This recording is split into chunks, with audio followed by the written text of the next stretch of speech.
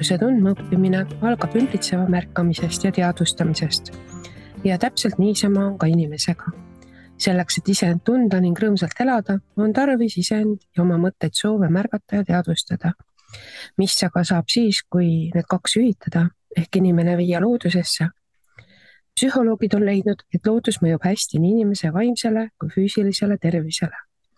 Tänase Naistelehe podcasti mõttekoht külaline on coach Mihhailov, kes on seda oma töös märganud.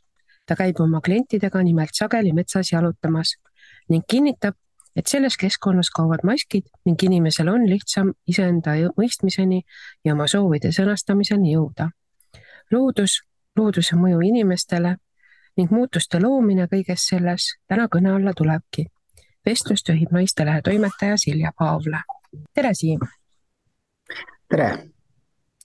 Siim, sina oled oma varasemas elus tegelikult töö tõttu päris palju aega metsas veetnud ja nagu sa oled öelnud, et käinud ka paikades, kuhu keegi niisama lihtsalt ei satu. Mida see sulle on andnud?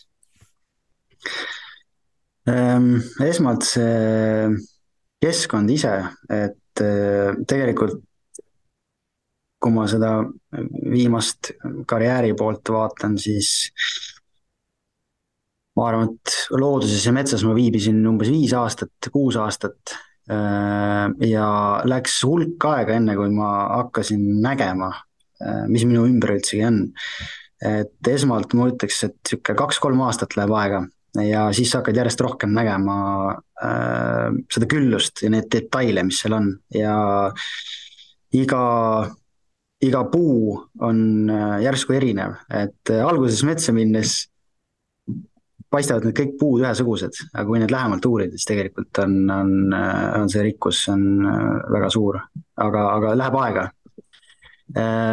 Ja mis ta mul andnud on, et sellest kindlasti tuleb hiljem ka juttu, on need peegeldused sealt looduskeskkonnast. Ehk siis siit juba saab tuua nagu esimese paralleeli võib-olla sinu tööga, et nii samuti nagu inimesel läheb aega enda teadvustamisega, enda märkamisega, läheb inimesel aega ka metsa märkamisega, et alguses lähed metsa, on mets, on ju, aga pärast vaatad, et metsas on ka väga palju väikeseid detaile.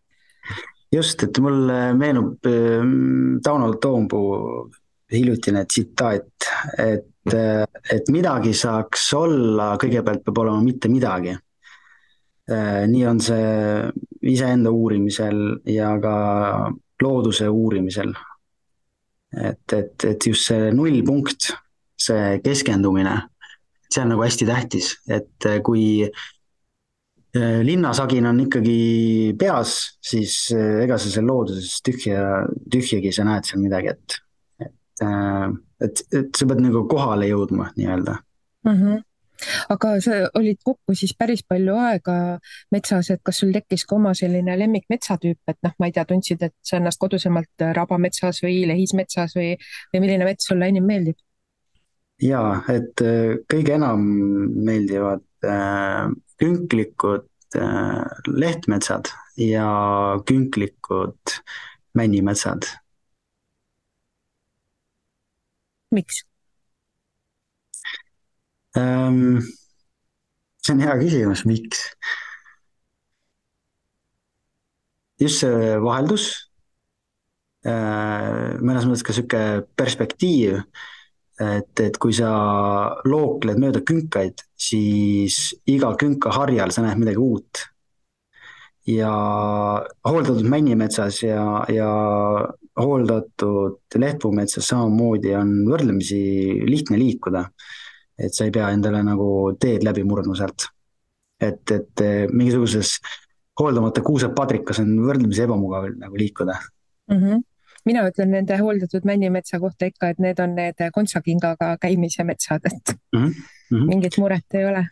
Et seal männimetsas ka, et eriti kui see on samblane, siis ta on nii pehme, et ta justkui nagu võtab sind vastu. Et see on nagu hästi vahva. Aga millised su suhted metsaga varasemalt olid?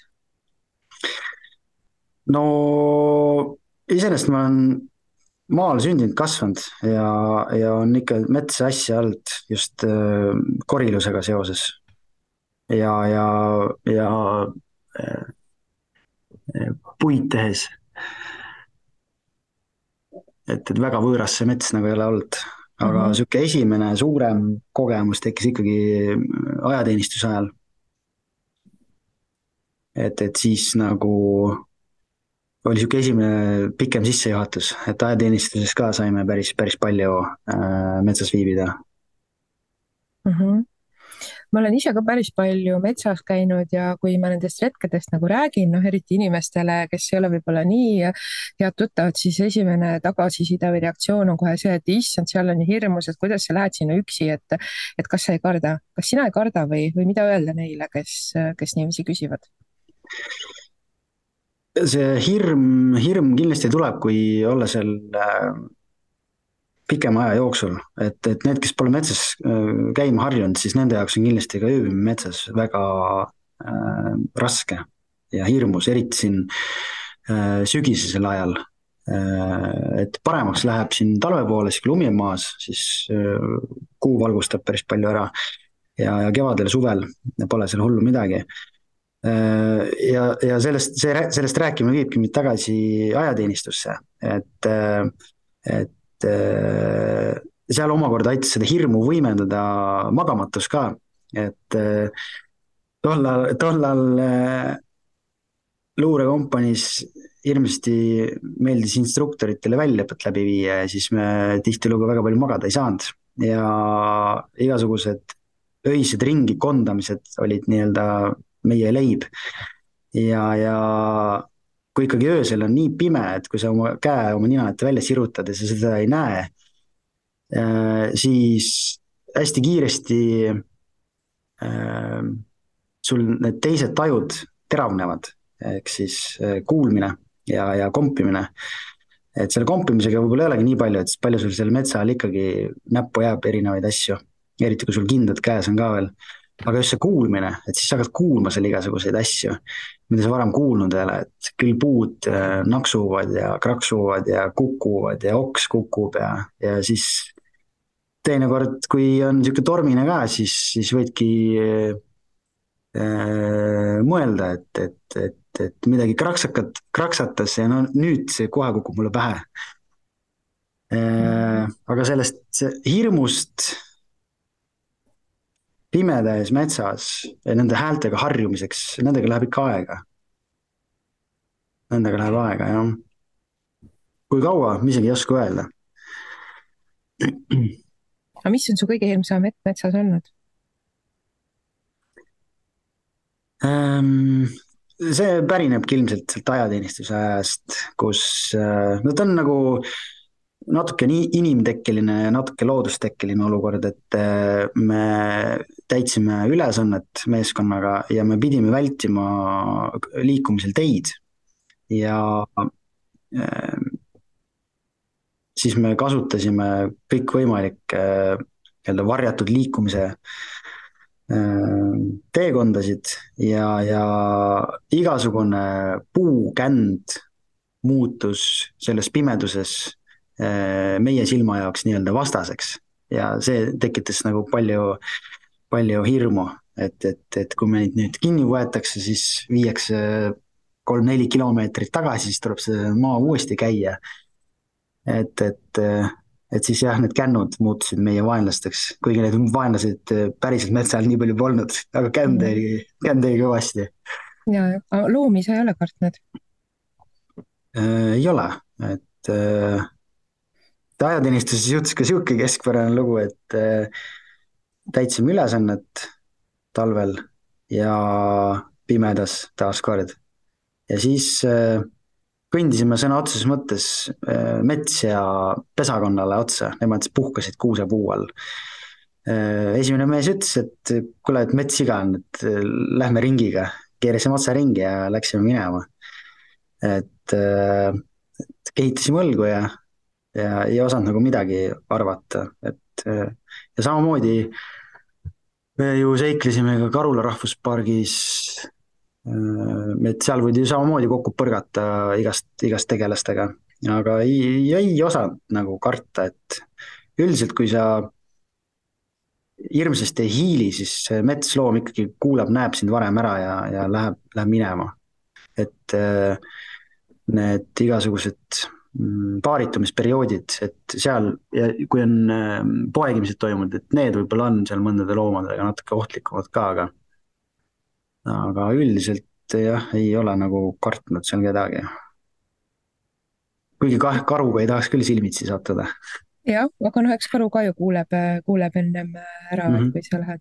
Minu kõige Mm -hmm. suurem hirm ongi minu kodukandist ühel jaaniöösel, kui ju ei ole väga pime, aga just hakkasid levima jutud ja keegi oli näinud, et seal on karu.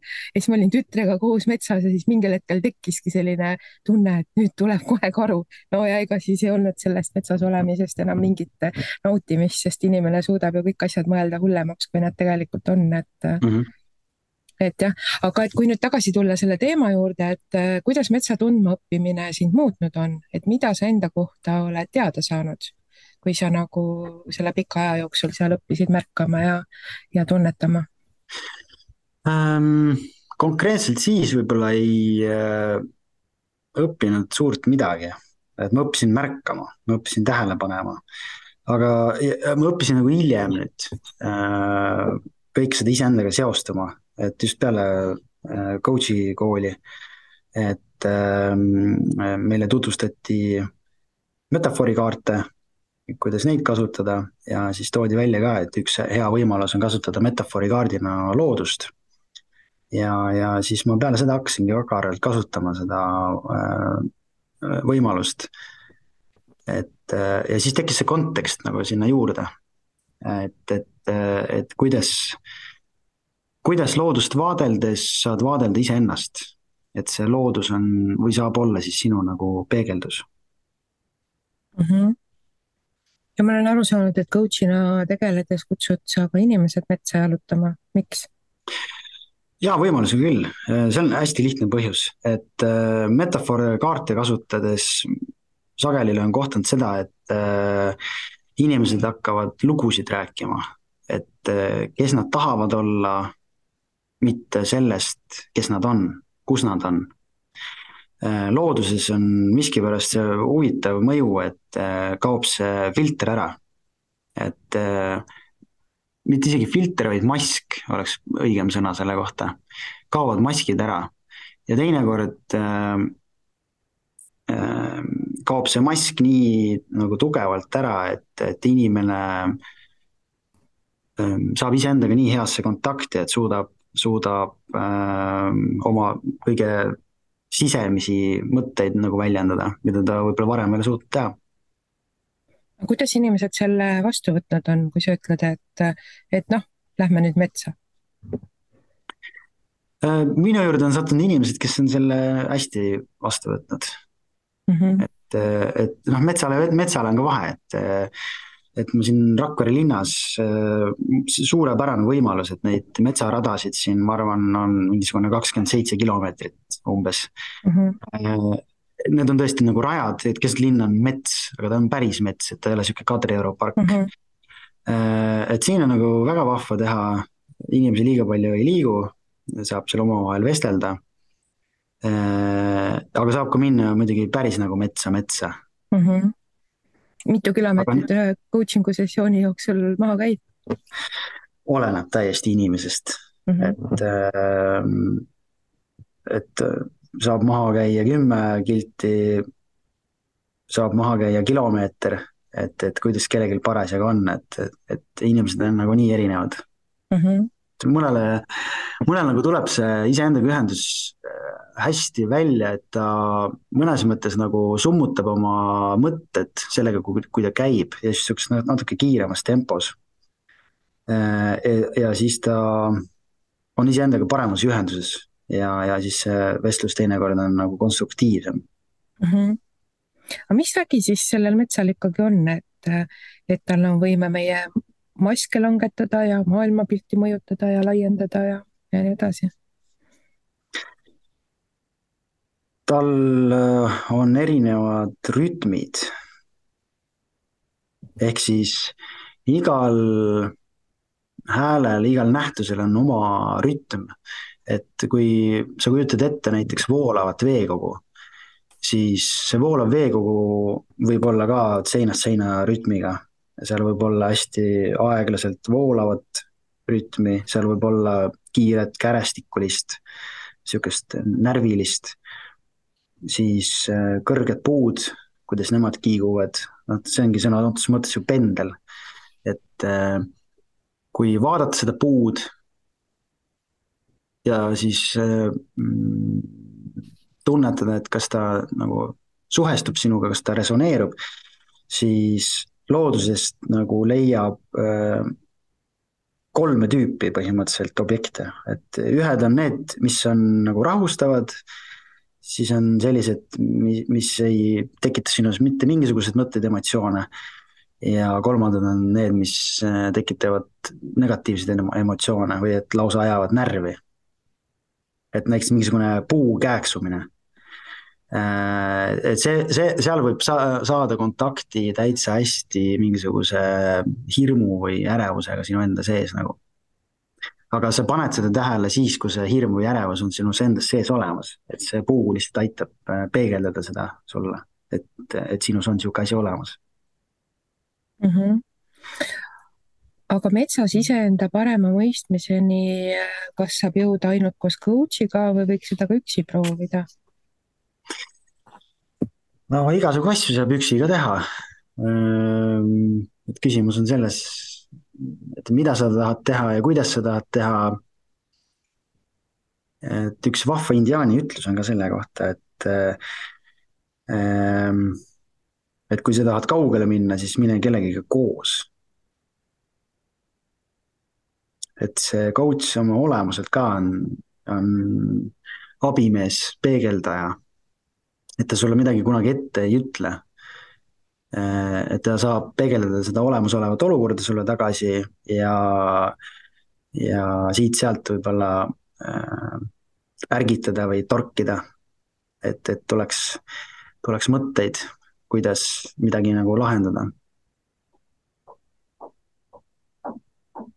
Et sa mõne sõnaga ka mainisid, aga et mis siis on ikkagi need või millised on need hetked, millal peaks mõtlema coach'iga vestlemise peale ja miks on nagu selline coach'i toetus iseenda parema mõistmise ning muutuste teel oluline? Üks nagu hea või lihtne moment on see, kui sa tunned, et sa oled tupikus. et ma ei saa aru. Ma ei saa aru, mida ma tegema pean, ma ei saa aru, kuhu ma edasi tahan minna, mida ma edasi tahan teha. et see on nagu hea üks niisugune indikaator. Nüüd inimesed, kui nad oma sellistes olukordades liiga kaua jäävad vinduma, siis varem või hiljem sellest saab kriis. Ja kriisi lahendamiseks võib juba juhtuda, et läheb vaja päris terapeuti, sellepärast et inimene on iseendaga täiesti pahuksis ja vajab juba professionaalset abi, et kõigepealt sügavast august välja tulla ja peale seda siis, et oma elu nagu edasi ehitada. Ja kriisis on veel sihuke varjukülg ka ju see, et keha kui ka närvisüsteem on mõnes mõttes täielikus erroris ja need otsused, mis kriisis tehakse, ei pruugi olla kõige mõistlikumad. et selles mõttes see coaching on niisugune proaktiivne meetod kindlasti, et ta aitab lahendada ja lahustada igasuguseid väljakutseid enne, kui nad liiga suureks paisuvad. et kui sa tunned, et lumepall on ja see hakkab vaikselt omasoodu veerema, siis oleks see koht küll, kus coach'iga arutada asju. Mitte see, et see lumepall võtab ise hoo sisse ja sa ei saa enam sellele näppu peale, et võib-olla sihuke mõte. Aga millest üldse alustada, kui on tunne, et no midagi on vaja, midagi kripeldab ja siis see tunne nagu formuleerub sooviks, et nüüd on tarvis ellu muutust luua? -hmm. No millest kõik saab alguse, on mingisugune rahutus iseendas, mingisugune konflikt iseendas, et, et sa tunned või tajud, et see olukord või see hetk, kus sa praegu ei ole, et see tekitab sinus ebamugavust ja sa tahad kuidagi teistmoodi. Ja, ja siis sealt edasi, et võib-olla sul on mingi idee olemas, kuidas seda teha, aga sa ei saa aru täpselt, kuidas seda teha võiks. et, et see formuleerimine kui selline, raamistamine väljakutse lahendamise jaoks on ka nagu väga tähtis. et siin ongi, kus võib-olla coach aitab ka kõvasti kaasa väljakutse lahendamisele, et ta aitab kõigepealt seda väljakutset püstitada, raamistada ja aitab siis välja mõelda konkreetsed sammud, kuidas seda väljakutset siis lahendama hakata. et iseenesest neid tööriistu ja õpetusvideosid on väga palju. Et põhimõtteliselt saab nagu iseennast ka coach ida, aga seal on üks aga. Ja see aga on see, et me kipume endale valetama, me ei suuda olla iseendaga ausad. et kui loodus või kui coach peegeldab sulle sind ennast sellisena, nagu sa oled, siis ta peegeldab ka neid varjukülgi, mida sa iseendale võib-olla tunnistada ei taha. Ja ma arvan, et see on üks coach'i väga suur panus, mis ta siis suudab anda sellele väljakutse lahendamisele, et tuua seda varjumomenti ka välja. et Peep Aaviksoo ütles hard naked truth selle kohta, et teinekord iseendaga silmitsi vaadata ongi võib-olla kõige keerulisem, et mingit rasket hetke just nagu tunnistada iseenda jaoks. Konflikte iseendas sa mainisid, aga kas on olemas veel mingeid märke, mis ütlevad tegelikult üsna selgelt, et inimene võtab end kätte, et on tarvis midagi muuta? Ja kui, siis millised need märgid on? Eskaleeruvas järjekorras võiks vaadelda neid niimoodi, et kõigepealt on näiteks kas siis tujutus või liigne tundlikkus ja ülevoolavad emotsioonid.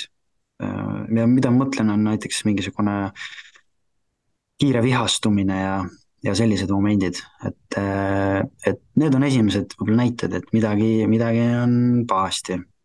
Ja palju ikkagi juhtub ka seda, et inimesed iseendast ei saa aru ja oma emotsioonidest ja mida need nagu peegeldada ja näidata üritavad. Siis tekivad kas selle tujutuse või tujutsemise tagajärjel tõenäoliselt kodudes konfliktid või siis töökohal konfliktid, et see konflikt on ka hea näitaja, midagi on valesti. Peale seda järgmine samm, töökohavahetus, et sa tahad muutust, sa ei tea täpselt mis ja siis sa võtad niisuguse üki-kaki kommi-nommi meetodil, mõtled, et äkki see uus töö teeb olukorra paremaks. Kui sa sobivat tööd ikkagi ei saa, siis tehes tööd, mis sulle ei meeldi, kui see sind sööb, et kui sa annad, aga sa saad vähem tagasi töö juurest, siis ta varem või hiljem lõpeb tööstressi või veel hullem läbipõlemisega. Et see andmine ja võtmine, see peab ka jah, tasakaalus olema. Et ja see läbipõlema depressioon, näeb ju põhimõtteliselt välja selliselt, et oled kodus, tekk on silmini peas, ei taha süüa, liikuda, sa ei huvitu millestki ja lihtsalt oled, vedeled ja mõtled muremõtteid. Et see on siis võib-olla selle spektri kõige viimane ots sellest raskusest, kuhu inimene nagu jõuda võib. aga mis on nende muutuste loomise teel kõige keerulisem sinu meelest? seal on kaks kohta. Üks on tunnistamine, et jah, nüüd on pahasti tegelikult ja mulle meeldis olukord, ma tahan siia muutust. Ja teine on see esimene samm, et mitte isegi esimene samm, vaid see, et sa seisad paigal ja sa tõstad jala õhku, et seda sammu teha. Vot see moment, see on kõige raskem. Et, et kui sa juba selle jala õhku saad, siis ülejäänu suuresti inertsist nagu toimub edasi. Et mul tekkis või tuli mõte, et mõnes mõttes see esimene samm on nagu dirigendi eeltakt. Et ta selle eeltakti viis seletab ära põhimõtteliselt kogu selle teose olemuse kui sellise. Et kas ta on siis jõuline ja kiire või ta on niisugune aeglane, rahulik. Et nii ka siis see esimene samm, et see näitab nüüd samamoodi ära, et kuidas see protsess hakkab toimima, et kas see esimene samm on niisugune otsusekindel ja kiire või ta on niisugune kompav, kahtlev, ärev, hirmul.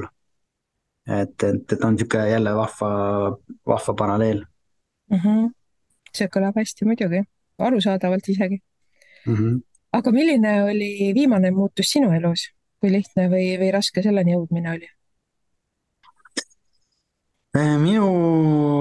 Minu viimane muutus suur oli see, kui ma tegin täieliku karjääripöörde.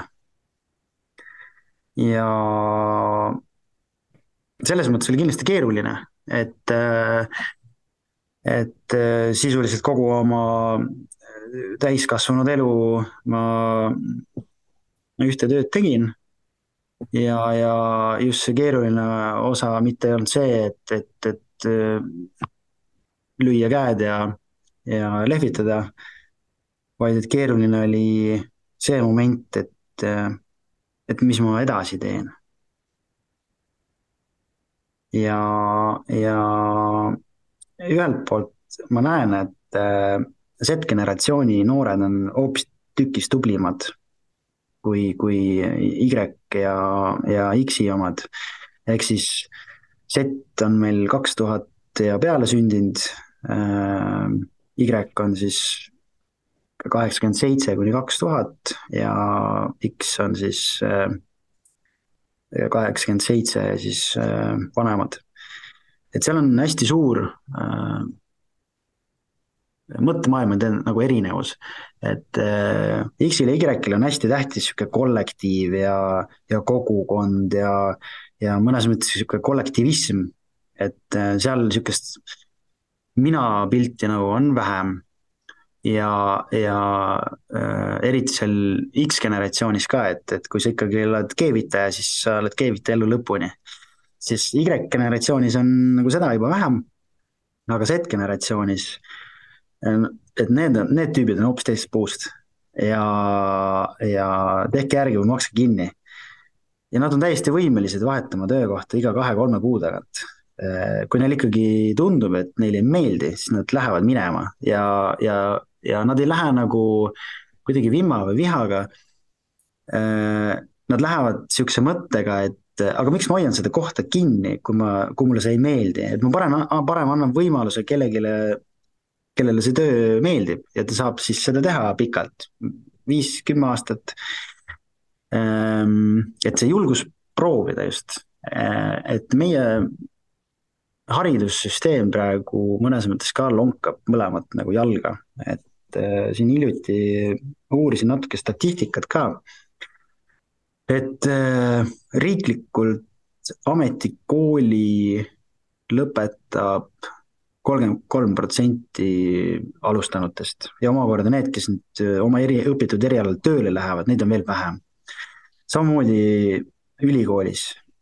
Meditsiinis on vähem, meditsiini lõpetajad 75% tõenäosusega lähevad tööle meditsiini, küll aga 40% muudest erialadest lõpetanud lähevad siis oma erialal ka peale kooli tööle. ja seal on üks huvitav moment nendes, välja arvatud kutsekoolid, kutsekoolis seal pannakse käed külge suhteliselt kohe. Ülikoolis sisuliselt need igasugused praktikad ja siuksed harjutavad tunnid toimuvad teisel-kolmandal aastal. Et mul endal samamoodi, et ma sain teisel ülikooli aastal teada, et see, mida ma õpin, kuidas see töö juures nagu välja näeb, kuidas see tundub. ja kahjuks on see mõnes mõttes nagu liiga hilja, et sa oled investeerinud näiteks 1,5–2 aastat ja kui sa ikkagi leiad, et käisin praktikal ära, mulle see töö ei meeldi, siis noh, kogemuse võrra oled küll nagu rikkam, aga paberi mõttes mitte, et sa alustad teisest koolist otsast peale. Et siin on see märksõna võib-olla aja efektiivne kasutamine, mis on hästi oluline.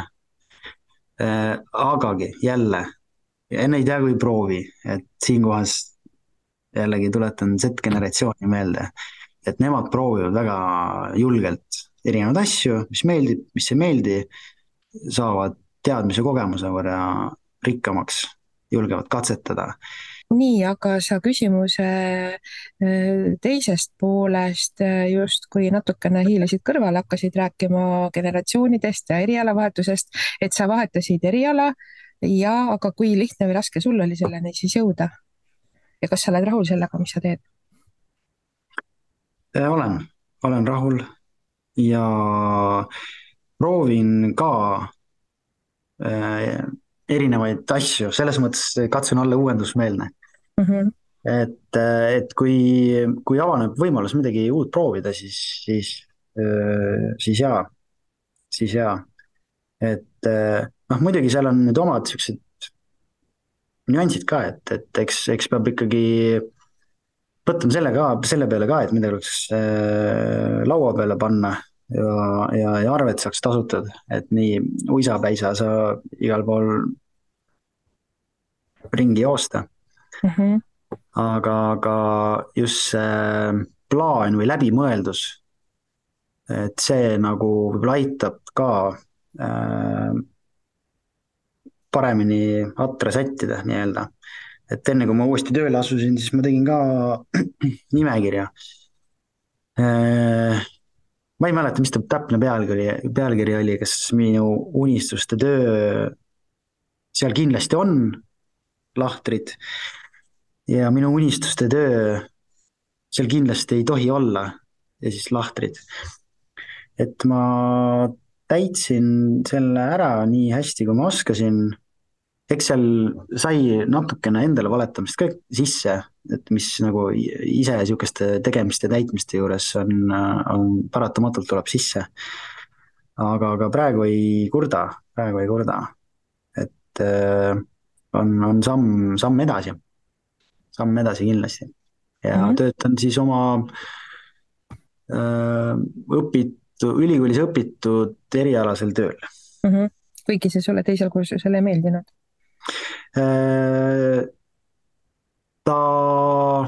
See oli näiteks, et jaa, mulle väga meeldis. Et nii see õppimisprotsess kui ka töötoimetuses, et see oli kihvt, raske, aga kihvt. Aga kui nüüd tulla selle saate esimese otsa poole tagasi, et kui kellelgi tekkis mõte, et metsa otsima minna, just metsa, et millised on su näpunäited, et see esimene käik õnnestuks? Kõigepealt ma soovitan minna kellegagi koos. Soovitan minna esimese hooga valges ja soovitan kasutada näiteks RMK metsaradasid. Et see on siuke kindla peale minek, et seal midagi nagu vussi ei saa minna ja suure tõenäosusega on see käik nagu väga nauditav. Et ja neid rajavõimaluse Eestis on väga palju, nad on hästi hooldatud ja seal on palju võimalusi ka nende lõkkekohtade näol. Et saab mõnusasti isegi peale seda matka nagu aega veeta, et Mhm. tavaliselt on lõkkekohtade juures täitsa puud ka olemas ja, ja mingisugune puude lõhkumise seadeldis, ütleme Mhm. siis selle kohta. et, Ja see nõuab et parasjagu pusimist, aga saab hakkama. jaa, ka saab hakkama. et see oleks võib-olla niisugune esimene soovitus, et proovida, kuidas ta nagu tundub. No muidugi, kellele meeldivad ekstreemsused, kuskil pea ees tundmatusse söösta, mingit tohutut elamust saada, siis tulebki lihtsalt seljakott ära pakkida, toidukraam kaasa, telefon aku pangaga kotti ja, ja minna siis päevaks kaheks. muidugi ma soovitan minna siis ka samamoodi RMK metsarajale. et kui looduses varem liikunud pole, siis tegelikult see eksimise võimalus on päris suur. et just see suuna hoidmine metsas liikujal on üks koht, kus võib nagu täitsa minna metsa. Mhm. et kompass aitab muidugi, aga eks nõuab see kompassi kasutamine ka natukene Mhm. teadmisi, oskuseid. aga RMK rajad on õnneks tähistatud valdavalt. just. no ainuke häda on see, et need metsarajad pimedas liikumisel võib tekkida ka mingisuguseid nii ja naa olukordi, et eks need Mhm. rajad ikkagi lähevad seal teinekord 2 või 3 ja siis ei näe seda märgistust. Mhm. ja kui taskulampi või pealampi ka pole kaasas, siis võib tulla üks põnev öö ja Mhm. võib-olla ka päev. ja, aga õnneks on lõkkekohad ja puud ja saab lõket teha. jaa, Mhm. muidugi kui sa seal metsas oled, siis üks tülikamaid asju, kui sa ei ole lõkkekoha juures parasjagu, võib olla metsas märgadest puudest selle lõkke tegemine, et see nõuab samamoodi teatavaid teadmisi ja oskused, et see päris Mhm. nii 2.50 ei ole, et Mhm. ehk esimest korda metsa minnes tasub ikkagi läbi mõelda ja endale mingi selline turvaline tagala jätta, kas või selle nimel tõesti, et minnagi valges metsa ja mitte jääda pimeda peale. jaa, et just see ohutustehniline Mhm. seisukoht ka, et igasuguseid siukseid retki alati on mõttekas kahekesi nagu ette võtta, Mhm. et juhul, kui ühega midagi juhtub, siis teine saab tohterdada või vedada või abi Mhm. kutsuda. et üksi, kui midagi nagu päris pekki läheb, siis teekond metsast välja võib olla nagu väga vaevaline. et Mhm. metsades selle mobiilileviga on ka nii ja naa, Mhm. et paljudes kohtades ikkagi ei ole. ja kui sa parasjagu kuskil ürgorus seikled, siis just need õnnetused jalgadega, väänamised, murrud on sellised, mis hästi kiiresti seda olukorda võivad muuta. nüüd läks jutt küll päris selliseks tõsiseks ära, aga Vot minu tausta tõttu on see, on väga oluline komponent, et mhm. see loodusliikumine peab olema ohutu. et need aspektid tuleb läbi mõelda Mhm. ja et sa ei satuks seal metsas ka niisugusesse täbarasse olukorda, et jalg on puruks, vist on jalaluumurd, ma jalal käia ei saa, mis ma nüüd teen? et niisuguses nagu olukorras tuleb hakata tegutsema, et kui sa sinna kuskile soiguma jääd, noh, praeguse ilmaga eriti, et siis sa lihtsalt külmud surnuks. Mhm. ehk siis mine metsa koos sõbra või coach'iga. jah, jah. mis sa veel sooviksid lõpetuseks lisada? Ma soovitan ja sooviksin niisugust tõstvat positiivset laadi uudishimu iseenda ja maailma vastu. et see, mida me iseenda kohta teame, tavaliselt on niisugune väike osa. Ja kui me iseennast teame paremini, siis see omakorda mõjub hästi positiivselt sellele, milleks me võimelised oleme. Et iseenesest on mõnes mõttes selle performance, kuidas see eesti keeles võiks kõlada, et kui võimekas sa oled, jah, et kui sa iseendast oled paremini teadlik, siis sa oled ka teadlikum sellest, milleks sa võimeline oled. Ja mõnes mõttes võivad avaneda hoopis uued nagu võimalused. Et varem see, mis tundus täiesti uskumatu, järsku on võimalik. Et ajateenistusest jällegi hea näide, et meie seersandi kursuse lõpurännak kestis 2,5 päeva ja meid hoiatati ette ka, et see tuleb üle 100 kilomeetri. Ja enne seda käimist mulle tundus, et nagu sihuke asi on täiesti võimatu. Siis peale seda 140 kilomeetrit ma sain aru, et jah, ma olen võimeline kõndima 2,5 päevaga 140 kilomeetrit. Ja kui mul kästi suure Munamäe tippu kõndida veel omakorda peale seda 140 kilomeetrist rännakut, siis ma mõtlesin, et no see on lihtsalt võimatu, et jalad mind ei kanna sinna. Aga need jalad viisid mind sinna tippu ka välja. Ja järgmise päeva hommikul, kui ma mõtlesin, et need jalad ei kanna mind hommikujooksule, lihtsalt võimatu. Ma just käisin 140 kilomeetrit ja need jalad lihtsalt ei ole võimelised jooksma. Jälle eksisin. Ma jooksin järgmisel päeval hommikuvõimlemise jooksuga. Et noh, mõnes mõttes ta oli siuke sunnitud olukordad, aga hästi palju nagu avardas just seda vaimu nagu seisundit, et mis on võimalik ja mis mitte. Ja seal see oluline on just see, et sa oled avatud meelega. Et kui sa ütled, et asjad on võimatud, siis nad ongi võimatud. Aga nüüd selle coach imise juures ka, et kui sa proovid otsida neid võimalikke lahendusi väljakutsetele ja isegi, et mitu lahendust on võimalik, ja siis sa valid oma nendest lahendusvõimalustest parima, proovid seda, ei töötanud, okei, aga siis mul on veel 2-3 varianti, ma proovin need ka järgi. Et see nagu see mõttemaailm muutus seal on hästi, hästi äge minu arust, et see aitab nagu kasvatada inimest ka. Ja kõrvalt on nagu selliseid arenguid hästi lahe näha nagu kogeda, et see on niisugune väga väga rõõmustav, jah, on kuulda näha, et kui coach itaval nagu hästi läheb.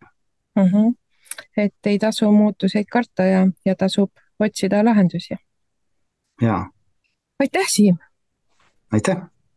Ja tänan ka kõiki kuulajaid. Leidke endale siis sobiv keskkond ja kaaslane, kellega oma arenguteel edasi minna. Nii tunnete end kindlamalt ka kõige keerulisematel aegadel. Kuulmiseni järgmisel teisipäeval.